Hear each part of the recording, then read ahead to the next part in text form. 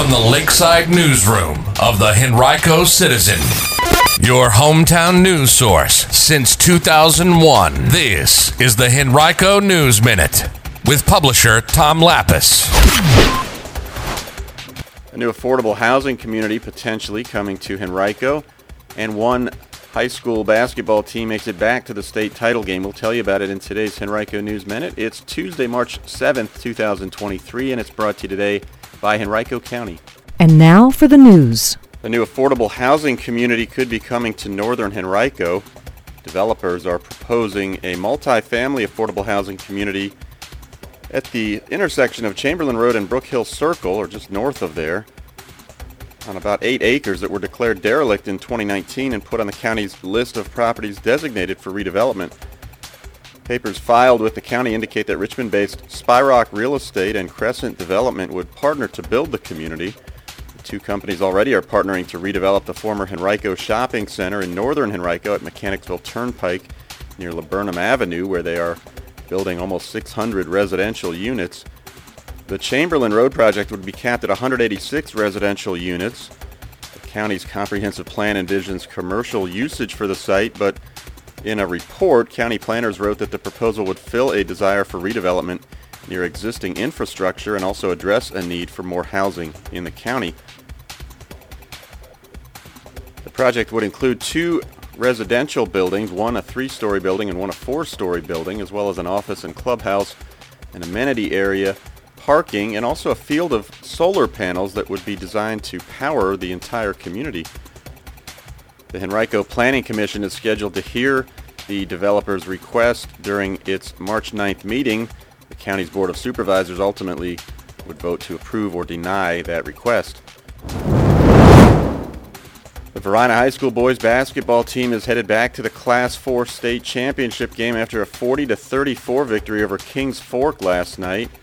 The Blue Devils now will have a chance to defend their state championship from last year. They'll play this Thursday night at 8 p.m. against EC Glass at the Siegel Center at VCU.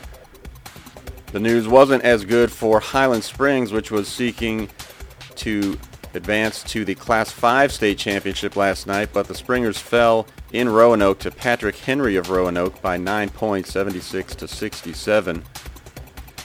And on the girls' side, Glen Allen's stunning season comes to an end with a 44-37 loss to Elsie Bird in the state semifinals. Elsie Bird now will face Princess Anne in the state championship game on Saturday morning. A 19-year-old Henrico man faces charges of involuntary manslaughter, driving under the influence, and underage possession of alcohol stemming from a New Year's Day crash that led to the death of a passenger in the car he was driving. Jorge Mario Cismorente was driving a Toyota Corolla at about 6:30 that night in the area of Arcadia Street and Glenside Drive when a witness told police he tried to turn left onto Glenside but ended up pulling in front of a BMW that was traveling north on Glenside. The two cars collided, seriously injuring 2 men in the Toyota. One, Joshua Lopez Morales, later died from his injuries. Earlier this month, police obtained warrants against Morente on the 3 charges related to the crash. If you have any information about the crash, call Henrico Police at 501-5000 or submit your information through Metro Richmond Crime Stoppers at 780-1000. Well, if you're looking for a job, Henrico Schools officials would like to talk with you today. From 10 a.m. to 2 p.m., they'll be at the Tuckahoe Area Library at 1901 Starling Drive looking for candidates for a number of positions, including bus drivers, school nutrition staff members, teachers, substitute teachers, school nurses, and temporary instructional assistants. You can stop in and visit with officials, or you can also go online to henricoschools.us/careers to learn more.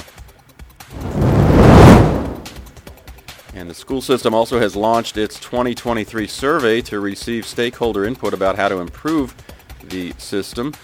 If you haven't received a link to the survey and you are a parent of a student, you can also find it at henricoschools.us/annual-schools-survey. It should take you about 15 to 20 minutes to complete, and it's open through the end of this month. Later this month, Leadership Metro Richmond will host its annual Spring Board Connector event from 5:30 to 7:30 at the Collaboratory of Virginia at U-Turn. It's a free networking event designed to connect people who are interested in serving on nonprofit boards with about 40 organizations that have needs on their boards. A complete list of participating nonprofits is available online at lmronline.org/board-engagement. Today's Henrico News Minute has been brought to you by Henrico County. Henrico County is now hiring. You can visit henrico.us/jobs to view a complete list of all opportunities, full and part-time, that are currently available. To learn more about Henrico's commitment to its employees and the Henrico Way, and find out why employees like Henrico Police Logistics Asset Manager Kristen Gaines say, quote, "Henrico feels like my home. It really is my family. I can't imagine doing anything else." That's henrico.us/jobs.